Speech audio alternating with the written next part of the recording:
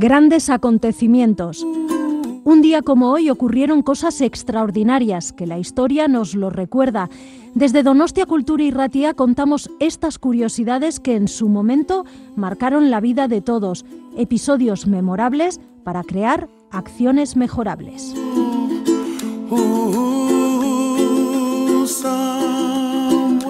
Grandes acontecimientos, Donostia Kultura y Ratia.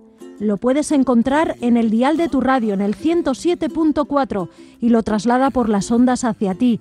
Escucha anécdotas, historias, grandes personajes y personas que influenciaron nuestras vidas de hoy.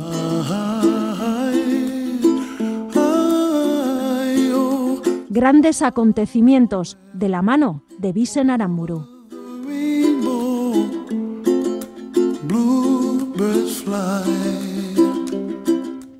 Un 10 de marzo, pero del año 1959, en Tíbet, tiene lugar una revuelta contra la ocupación china de 1951.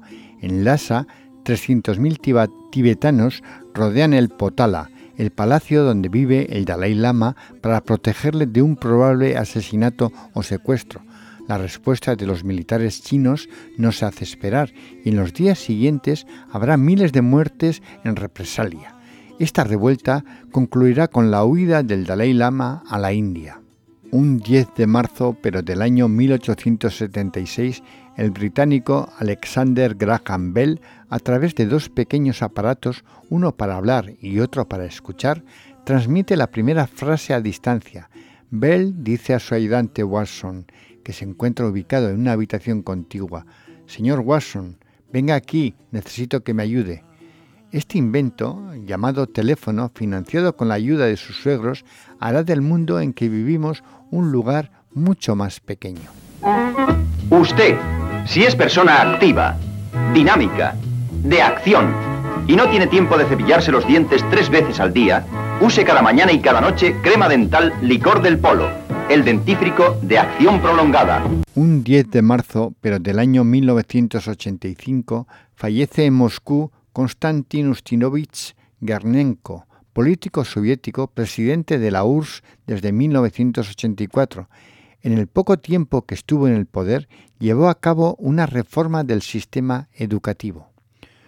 Un 10 de marzo, pero del año 1845, nace en San Petersburgo, actual Rusia, Alejandro III Romanov, que ascenderá al trono en 1881, tras el asesinato de su padre Alejandro II en la misma ciudad. Será un soberano autoritario y enérgico, que mantendrá intacto el servicio autocrático y absolutista de la monarquía rusa. Reinará de este modo hasta su muerte el 1 de noviembre de 1894. A pesar de todo, su reinado será considerado bastante próspero.